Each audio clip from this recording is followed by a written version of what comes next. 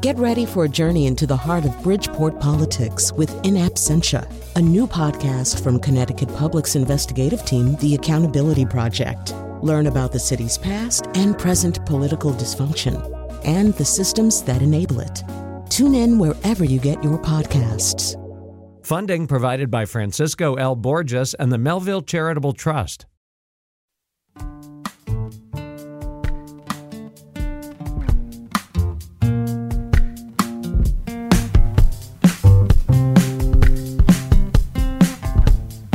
This is Where We Live on Connecticut Public Radio. I'm Lucy Nalpathanchel, broadcasting remotely.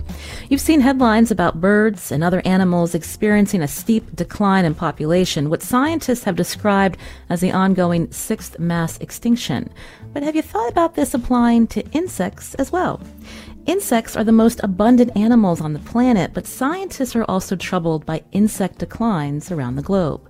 Today, Where We Live, we'll talk with some of these scientists, including UConn entomologist David Wagner.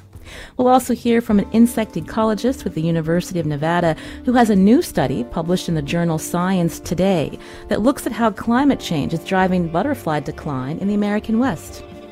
First, joining me now on Zoom is Elizabeth Kolbert. She's staff writer at The New Yorker and Pulitzer Prize-winning author of The Sixth Extinction. She wrote a cover story for National Geographic's May 2020 issue about worldwide insect decline. And Elizabeth has a new book out, Under a White Sky, The Nature of the Future. Elizabeth, welcome to our show.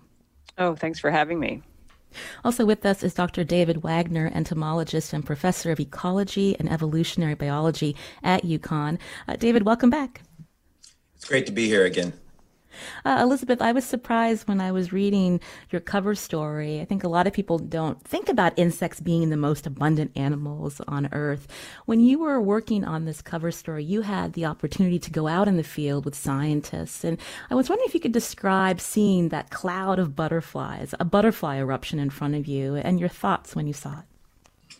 Well, that was actually with Matt up in on a mountain called Castle Peak out in California, and we had gotten to, I guess, pretty close to 9,000 feet, a fantastic hike. And at the top of the mountain, there was this, as you say, cloud, but it wasn't exactly a cloud because it was moving. It was more like a sort of wind of butterflies. Really, truly one of the most spectacular sights I've ever seen. Just thousands and thousands of butterflies in this mass migration, fluttering by, all the same species of butterfly, these wonderful butterflies that are sort of orangey on the top and brown on the bottom. So they make this wonderful orange glow as they pass by.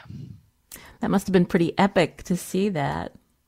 Yeah, it was really, I had never seen a butterfly eruption before. I know Matt had, but it was really stunning. And other people on the trail were just everyone was sort of gobsmacked, just standing there watching these butterflies flutter by. Mm. It gives you an idea of the massive scale of insects around us, Elizabeth. Yeah, insects have these tremendous, and Matt can certainly speak to this and Dave more than I can, but have these tremendous boom and bust cycles. You can get years, and everyone in Connecticut is probably familiar with this. You get these huge outbreaks when conditions are correct. So that is one of the challenges with measuring insects numbers is have you just caught them during a bust year. But that is exactly why Matt and Dave are out in the field all the time trying to get measurements of data over a long period of time so that they can flatten out those ups and downs. We'll be hearing from insect ecologist, again, Matt Forrester, coming up. But he did share a video of a butterfly eruption that we're going to tweet out at Where We Live so our listeners can see this. But Dave, I wanted to go to you. When I mentioned insects are among the most abundant groups of animals on the planet, give us an idea of what we're talking about. How many insects are there out there? I don't know what the numbers are, but they're really the fabric of nature.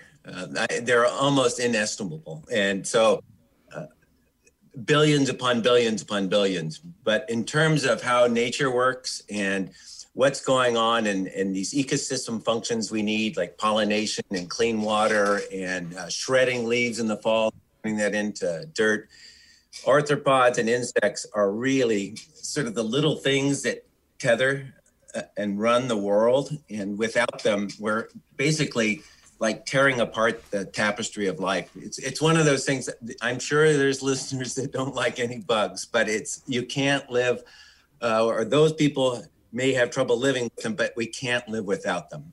Nature would grind to a halt, and everything that we love, we would lose our birds, we would start losing our plants, we would lose our food. We have to take care of our insects. A number that struck me in Elizabeth's article, an estimated 10 quintillion insects in the world. So that's one with 18 zeros after it to give our listeners an idea, again, of the insect species that scientists know about. But there's so much more out there that scientists are still discovering, Dave. Yeah, we can still find new species in Connecticut, but the real cradle of life is in the tropics, where we think maybe 80 to 85% of the insects are still undescribed. And so we don't even know how many insects there are in terms of numbers of kinds or species, but we're guessing it might be north of 10 million at this point, maybe 25,000 in Connecticut. I liked how you were describing why insects are so beneficial to us when we think about pollination and dispersing seeds, food for birds as well as freshwater fish and land animals. Elizabeth, in your story for National Geographic, I know scientists have tried to quantify, at least in the United States, when you think about a dollar value of what insects are doing for our country alone, $56 billion a year in work in the United States each year. Yes, I mean, as Dave described, insects are, to mix species here, they're sort of the workhorses of our ecosystems, and everything from moving seeds around, which they do. You can watch the ants move the seeds around in your backyard if you want, to pollination, huge, flowering plants. If you really, really want to change the face of the world, if you drive some of these pollinators extinct or to very low numbers, you simply won't have the plants that they pollinate. They can't reproduce. Decomposers, they're the first line of decomposition. So it's simply huge, and it's virtually impossible for us to even imagine the world without them. You spoke to researchers in Germany who've been looking at data from the 1980s through present day. What trends are they seeing in terms of insect decline, Elizabeth? Well, that you're sort of alluding to a study that came out of Germany a few years ago, and that really made headlines around the world. It was a pretty rigorous study that just looked at insect biomass that were caught in these sort of traps that basically look like tents that have been blown over on their sides, and they just catch whatever comes by. And they had noticed this, or they hadn't really noticed it, but when they went to calculate, they just came up with this stunning decline in insect biomass across a big swath of Germany, and that really got people's attention. The numbers were just so dire.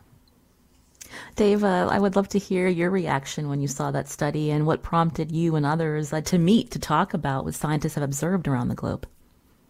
Well, you actually hit the nail on the head. So that was the one that I guess sounded the clarion call within the scientific community across the world. So not only were the numbers down, and they were down by 3/4, but the real surprise and the worry came with the fact that this was observed over just 30 years, even less than 30 years. So you're losing 3/4 of your insects in 3 decades. And at that point, media from all across the world and scientists started paying attention to this issue and realizing that we had a problem, we needed data, and we needed to take action.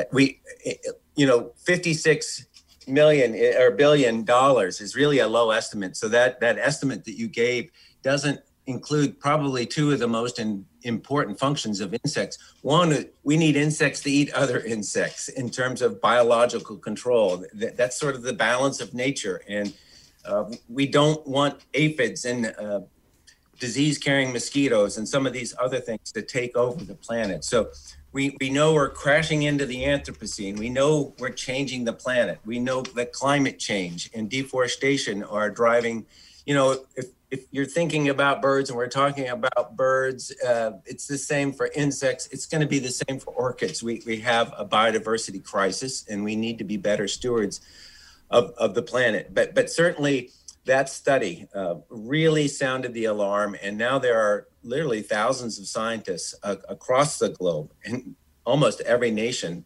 worrying about their insect fauna. And in part, I think a lot of that focus is really driven towards pollinators, because when we talk about pollinators, we want pollinators for all the wildflowers on the planet, but we have to have them for our food. So so many of our fruits and our crops are pollinated by insects. We don't want to be out there with a paintbrush doing this by hand in order to eat an apple. So it's absolutely critical that we do a better job of taking care of these animals. I'm glad you brought up the point about insects eating other insects. Elizabeth, in your story, you also wrote about the parasitoid wasps or Darwin wasps, these wasps that are also able to lay their eggs and feast on caterpillars, some that may then be the caterpillars that destroy crops. Yes, and people have, moved these animals around the world as well to, there are these naturally occurring relationships where, parasitoids that feed on other insects, and then there are even hyperparasitoids, parasitoids that feed on parasitoids. So it's sort of a very, very interesting little, miniature ecosystem of its own.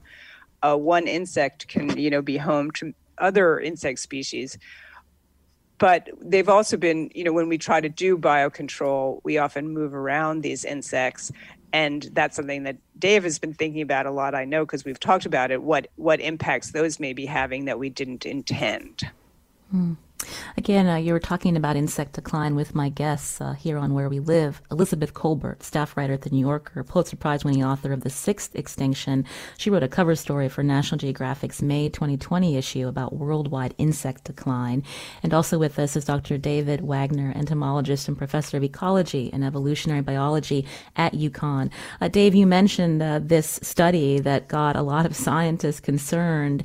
So I'm wondering if you could talk more about, while scientists are studying this and observing, depending on the region that they work in, just when you drive around certain areas of the country, are there particular things that the public may be noticing, like windshield effect? What is that? And again, is this another sign that we should be concerned?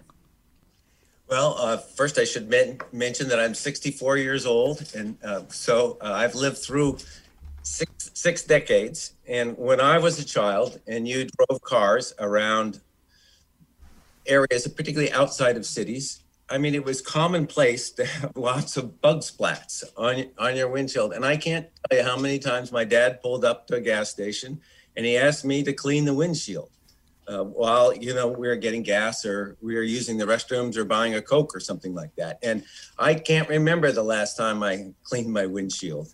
And so that's sort of an indication. And another one that really sort of rings true for me, how much the world has changed. I've lived across the United States from California to Missouri to New England.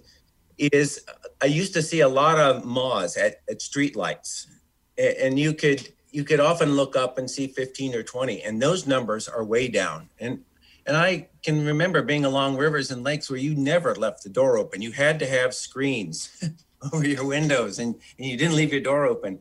I live on Coventry Lake right now, and I don't need screens, and I don't need to leave make sure that my door is shut in every occasion. It's certainly not an issue if I leave it open for 20 or 30 minutes on many cases. So we still see big numbers. We still see big hatches.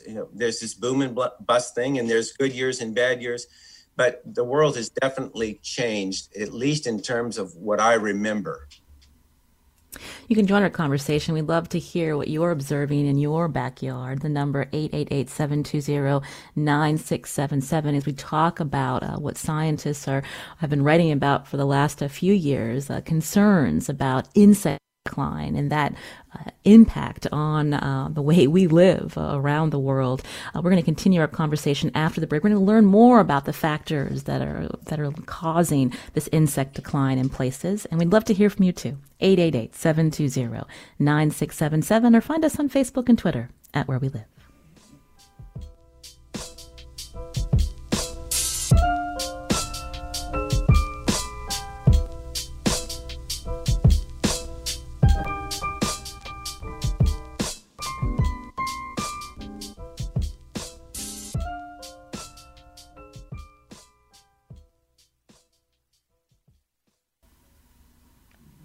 This is Where We Live on Connecticut Public Radio. I'm Lucy Nalpathanchel. Again, we're talking about stunning insect declines that have been noted by scientists in parts of the world. You may think insects are annoying, but they're vital to sustaining life on our planet. What's causing them to vanish in places? What can humans do to stop this trend? We're talking about that with my guests on Zoom. Elizabeth Kolbert is here, staff writer at The New Yorker, Pulitzer Prize-winning author of The Sixth Extinction. She wrote a May 2020 cover story for National Geographic about worldwide insect decline. Dr. David Wagner is also here, entomologist and professor of ecology and evolutionary biology at UConn. And joining our conversation now on Zoom is Matthew Forrester, an insect ecologist at the University of Nevada, Reno. Matthew, welcome to the show. Hi, thanks for having me. So when we talk about insect decline and how to quantify and explain it, can you talk more about, when we think about patterns that we might see in one area? So this is not necessarily insect decline across the board, but can you talk more about some of the trends seen and what does that mean in your eyes as an insect ecologist?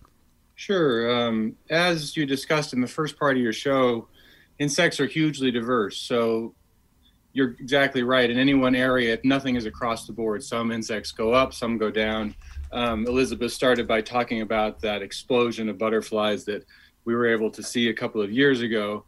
This is the challenge of studying insects over time, sort of figuring out overall trajectories or change in the face of that complexity, both sort of different species having their own population trajectories and different habitats having different overall abundance. So to figure that out, we need a lot of data. We need a lot of data from different habitats and different species, and then we can look for patterns and change over time.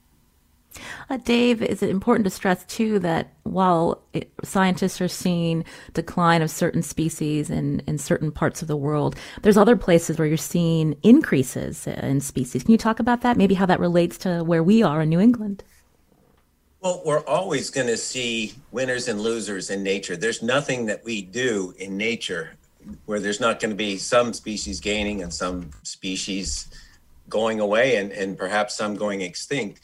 So it's a very dynamic process and world that we live in. But in New England, we're warming because of climate change. And as a consequence, butterflies that were found south of Connecticut or couldn't overwinter here successfully are now doing so. We've added 2 species, 2 swallowtails, 2 beautiful insects to the fauna of Connecticut since I've been a faculty member at the university. So we now have a beautiful pipevine swallowtail, and we have the giant swallowtail, a spectacular butterfly, maybe the largest butterfly in all of New England. But that's climate warming. And so there will be these species moving into the state, and we're also seeing the opposite of that. We've lost the Atlantis fritillary, we've lost the Arctic skipper. So species that are adapted to colder climates have been pushed northward. They're losing ground. And I guess the big question is whether or not we're losing more than we're gaining. And in certain cases, certain states are going to have more species, but they may have a lot less individuals. When we hear about these invasive insects that are now in our region, Dave, I'm thinking of, was it the Asian longhorn beetle? There's others that I'm sure you know better, the lanternfly. How does climate impact their populations and the devastating consequences that we're seeing with particular trees in Connecticut? Well, I don't know about Connecticut, but we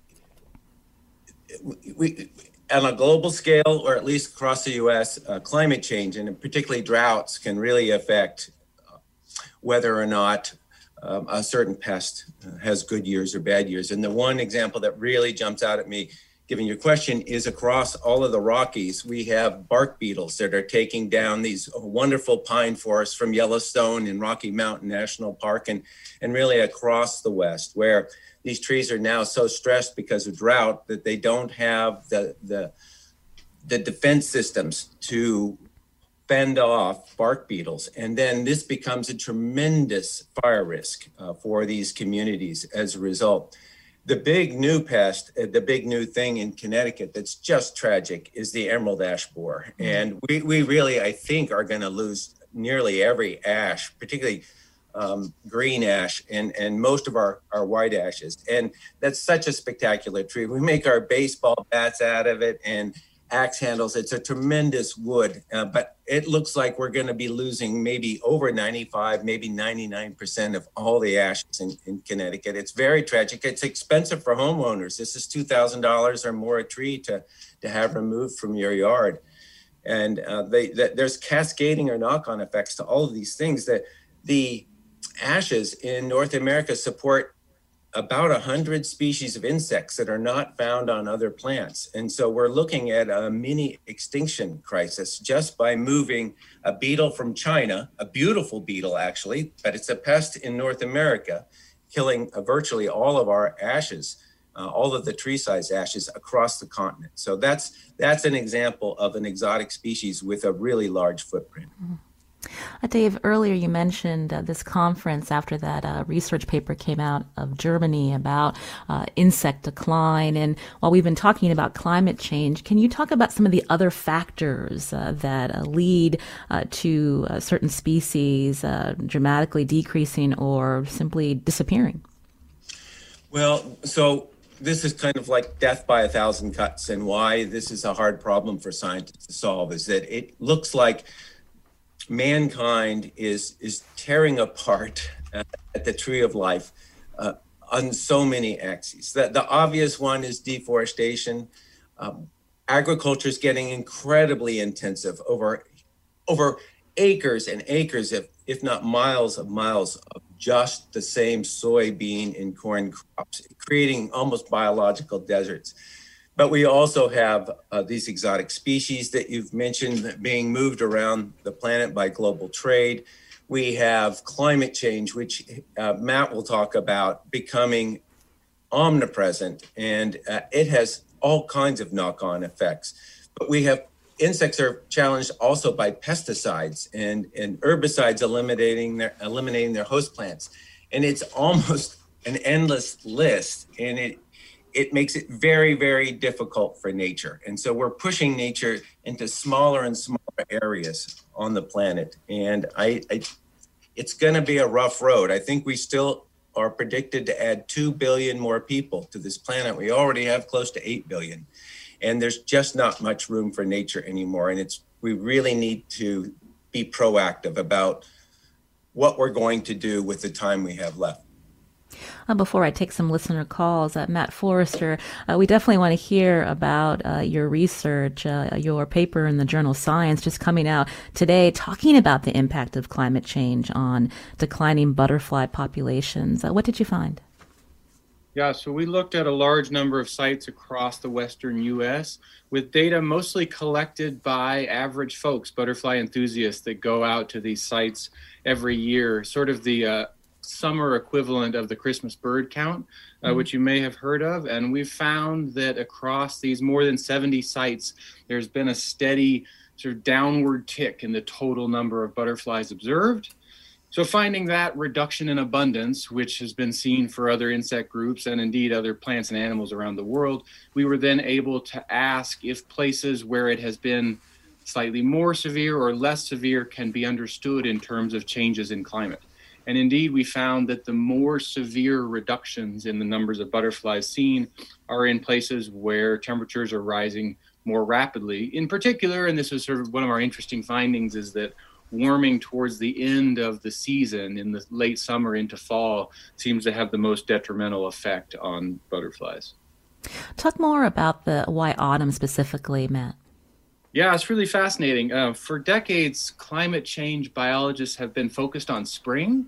And I think that's because the first climate change patterns in the very early 2000s were in spring. So trees flowering earlier, butterflies emerging earlier, birds migrating sooner. So we've been thinking about spring and how changes in spring might have knock-on effects.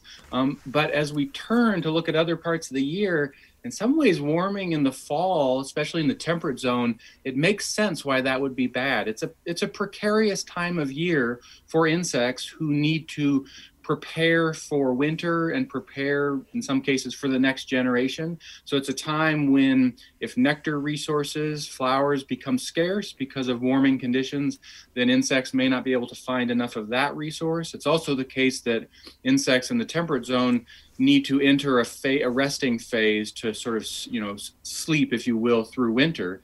And if the conditions are too warm, it seems possible that sleep, that dormancy, may just not be successful. It's like you can imagine sort of being constantly woken up by slightly warmer temperatures when you want to just be cold and be out. So then they may not make it till spring, or that spring may come and they don't have enough fat reserves to be successful then. So those are all hypotheses that we raise with this research that need to be tested moving forward.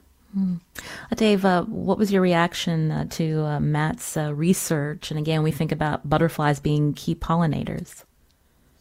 Well, one of the problems about this insect decline is conveying the magnitude, especially when scientists are kicking around numbers of 1% decline per year.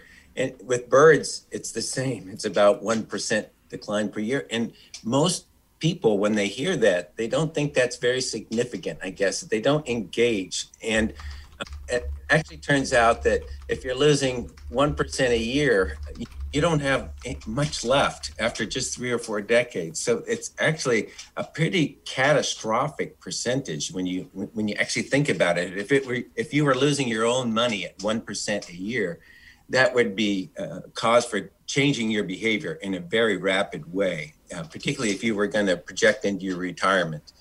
But Matt's study was 1.6%, and in some butterflies, 1.8%. So almost double for certain ways of looking at the data. And to me, that really scared me. It was half again as much, or a faster rate of decline than people understand. But we cannot lose nature at 1.6% per year. And that's the rate of decline for these Western butterflies.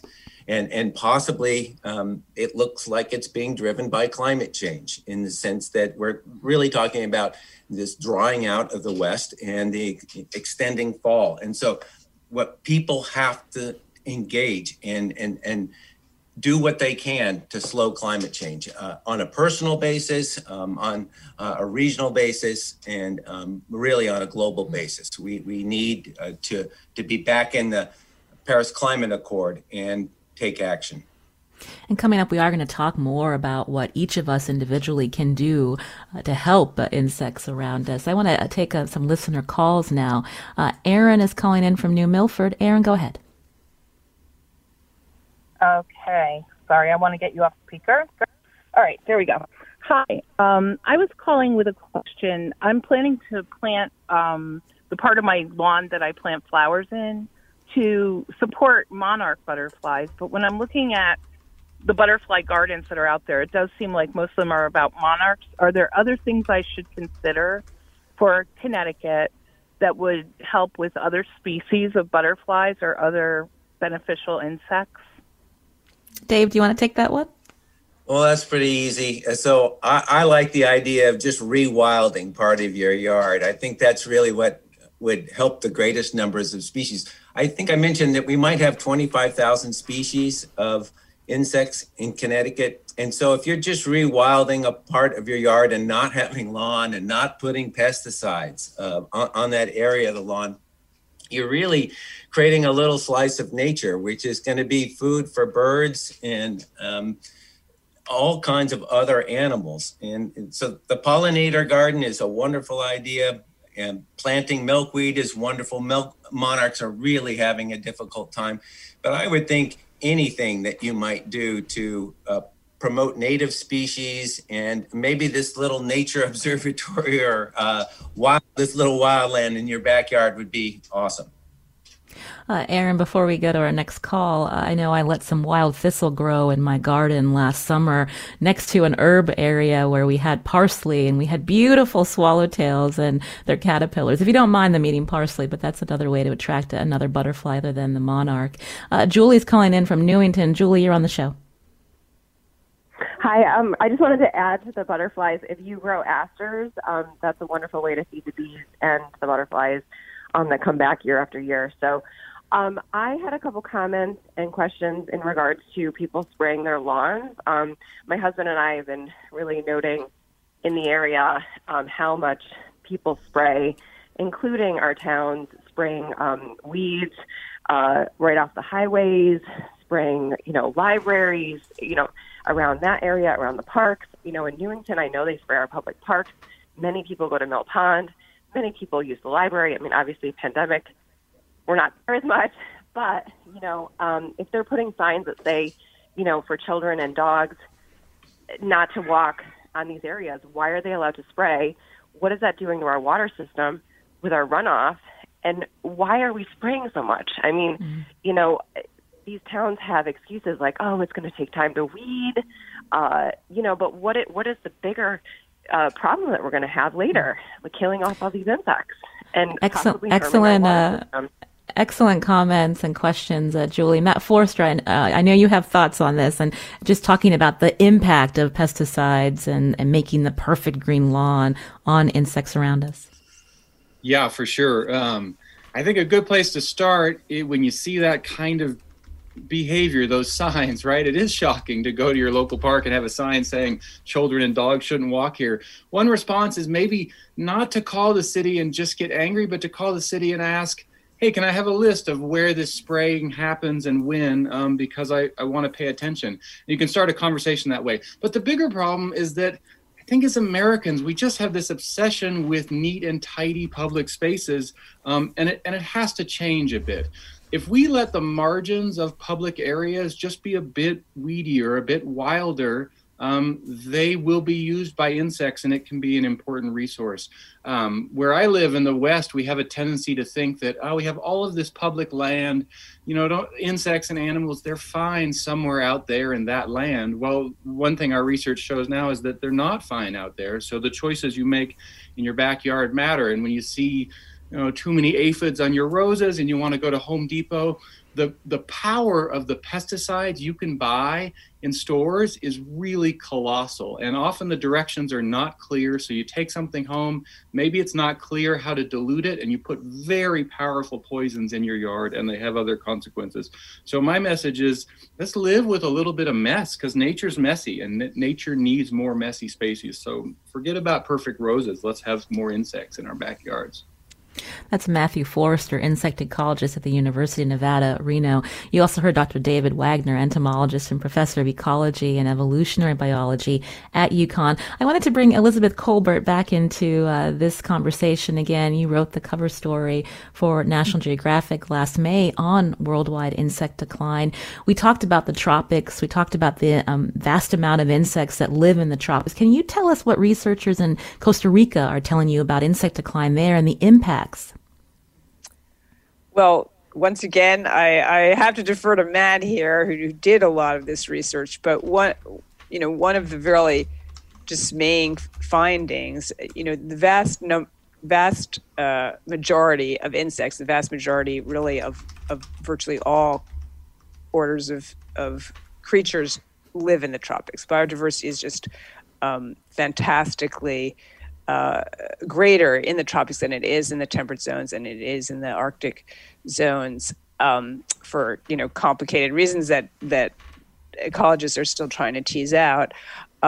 So most of our biodiversity on Earth is in the tropics. And when this study from Germany came out, there was this sort of possibility, I suppose, that even though one of the things that also alarmed scientists when that German study came out was that these numbers were taken from what were sort of labeled nature preserves. Now, most of them were near agricultural zones and near urban zones because, Germany is just a very highly settled country, has been settled for a very long time.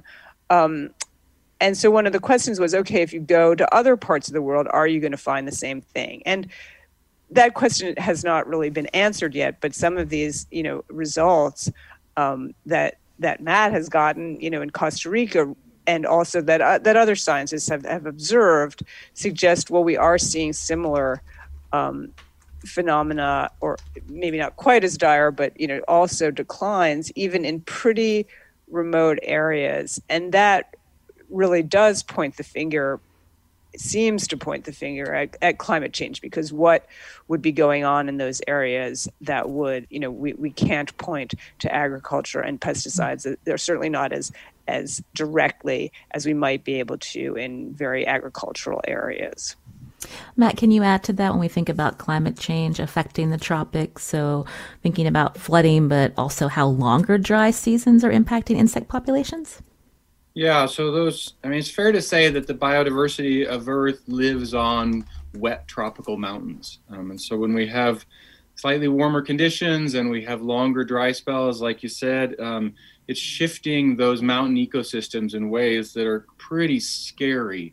Think about warming masses of air just sort of lingering on these mountains longer, and insect populations that are naturally at low density, which is part of the way we have such diversity in the tropics. There's not a ton of any one thing, there's lots of everything, and you stress that a bit, you can lose lots of things rapidly. The research that Elizabeth alluded to that I've been lucky to be involved with, I'm not actually a tropical ecologist, but I've worked with tropical ecologists in this forest in Costa Rica.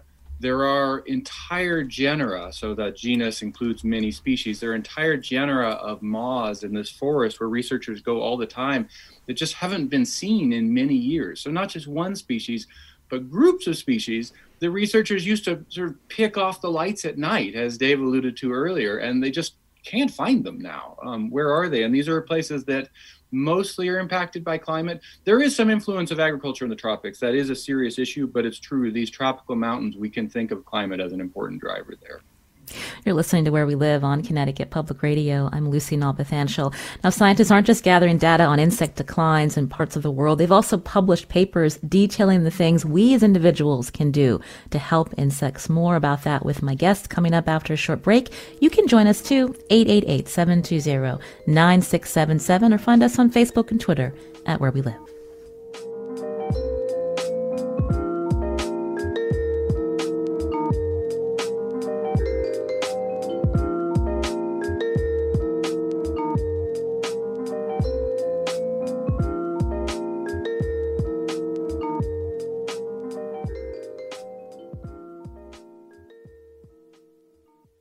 This is Where We Live on Connecticut Public Radio. I'm Lucy Nalpathanchel. I'm talking with my guests about worldwide insect decline. You can join us at 888-720-9677.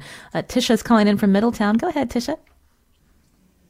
Hi, I just wanted to comment that two forms of pollution that people don't really take into regard in this light are noise pollution from leaf blowers and such, and light pollution and their effects on the insect population. Thank you. Thank you, Tisha, for calling in. I know, Dave, you mentioned, I believe, light pollution earlier. I know that when we talk about things that individuals can do, sometimes when we think about the impact of climate change, it feels so huge. But could you talk more about this paper that came out of 8 things that individuals can do to help insects around us? Right. So this was one of the papers in our collection, and it was basically about giving people agency. So we hear so many environmental problems that really need addressing, and we know that we're running out of time, and there's certain urgency, and it's people want to do things. And so one of these papers included about 8 simple things that you can do, and some of these are really easy. We've already touched on some of these things, like just dialing back the pesticides that one uses. So many of the pesticides that are used in Connecticut are really cosmetic. And the thing that really is frustrating is that pesticide companies want you to use pesticides, obviously. And so a lot, maybe 80% of what is being used in Connecticut would be prophylactic.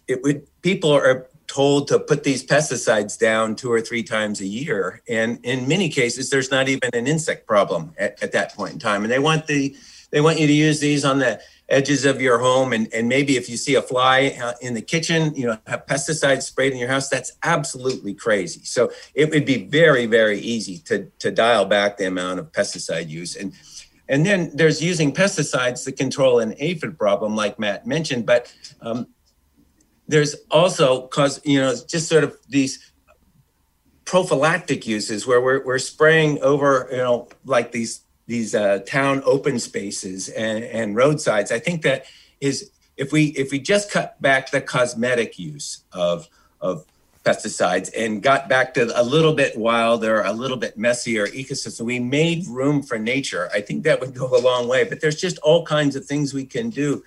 Planting gardens, pollinator gardens is so wonderful for children and people that can't get around, maybe older people that can't hike up to the top of Castle Peak. It would be great to have a little nature, your little observatory of nature, by planting a pollinator garden.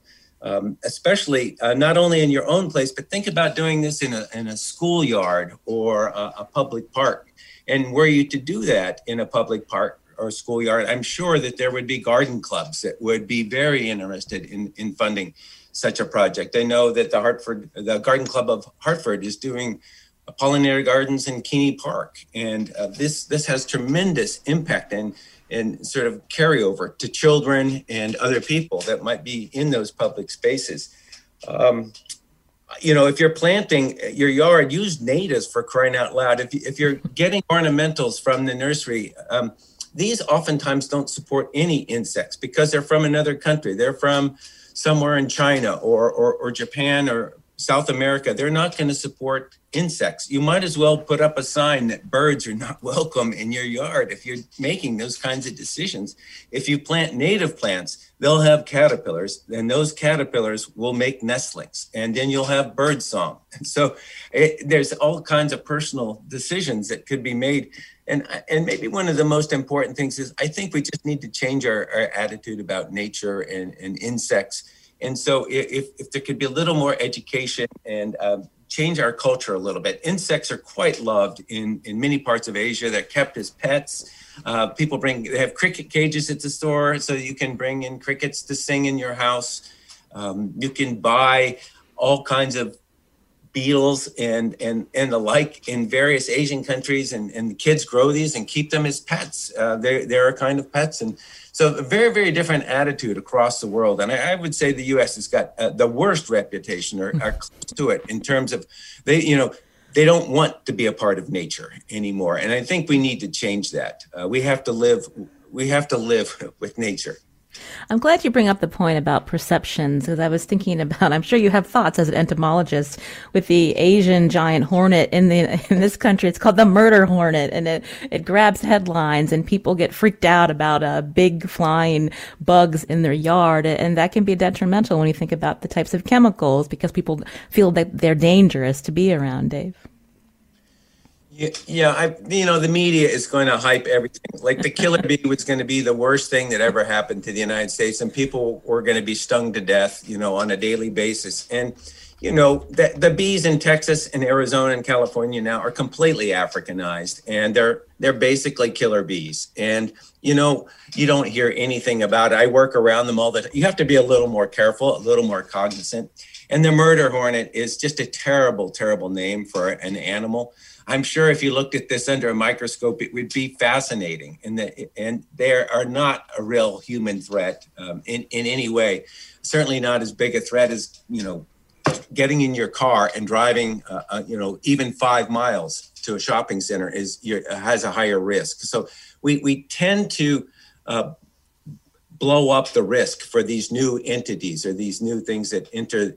And I just think that we need to do a better job of education and bringing nature and people together so that they can both coexist, that we're not at odds. It's not a war.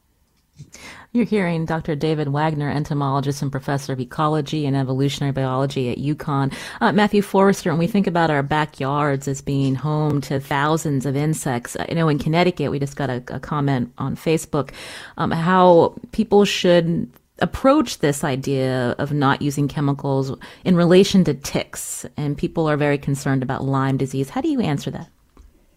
Yeah, that's a good question. Ticks are not such an issue where I live. It's very dry in Nevada.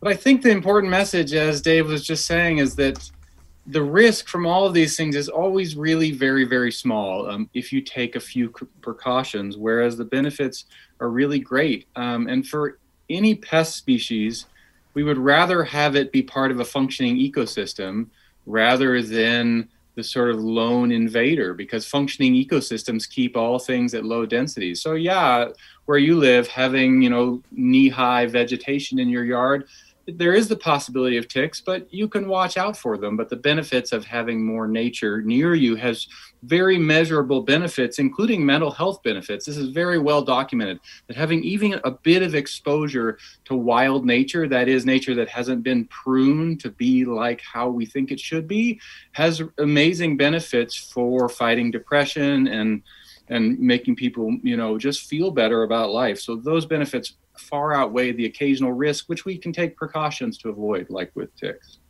We just have a couple of minutes left. I know on the show we've talked often about pollinator pathways. We'll put a link out at Where We Live for you to learn more about making the area around your home more inviting for pollinators. Elizabeth Colbert, I wanted you to end when we think about some of the small steps we can take, but looking at a global scale, the impacts of climate change, reducing our carbon footprint, that's all related to we need to have a policy in place. And so when we think about each day that passes and concerns about the planet warming to 2 degrees Celsius, I'm just wondering if you could close on some of the thoughts and things that you'll be watching for under this new administration. Yeah, absolutely. So, I'd say the next 2 years are going to really be crucial because we lost so much time. We really went backwards during the Trump administration. A lot of environmental regulations were actively rolled back, and the Biden administration, to its credit, is now very vigorously trying to put a lot of those back into place. Unfortunately, it's just a time-consuming process. But the question of, whether we're going to get, and I think that Biden has put a lot of good people into place and clearly indicated that he intends to do what he can. The big question that hovers over things, though, is with such a narrowly divided Senate, can you get the kind of legislative action that unfortunately you really need? Climate change is not a problem that can be addressed purely through regulation. So we need some actual legislative action. And I think one thing that people should be looking for is if we get a big infrastructure package, is it going to be money spent wisely? If we spend part of the money, encouraging continued use of fossil fuels, and part of the money discouraging the use of fossil fuels, we're not going to get where we need to go. We really need a massive push away from fossil fuels. We need all the arrows pointing in the right direction. And as Dave has alluded to, we really just don't have a lot of time here. We've gotten ourselves right up against the clock, as it were. Again, you have a new book, Under a White Sky, The Nature of the Future. I understand you're looking at interventions that people are looking at because we're running out of time to rely solely on political solutions. We'd love to have you back to talk about that, Elizabeth. Okay, sure. Happy to do so. That's Elizabeth Colbert, staff writer at The New Yorker and Pulitzer Prize-winning author of The Sixth Extinction. I also want to thank Dr. David Wagner for joining us, entomologist and professor of ecology and evolutionary biology at UConn. Thank you, Dave. It was great. Thanks. And also with us, Matthew Forrester, insect ecologist at the University of Nevada, Reno. Matthew, thank you for waking up early to have this conversation. We appreciate it. Thanks. It was great to be with you. I'm Lucy Nalpathanchel. Today's show is produced by Carmen Baskoff. Hannes Brown composed our theme music. We hope you have a great weekend.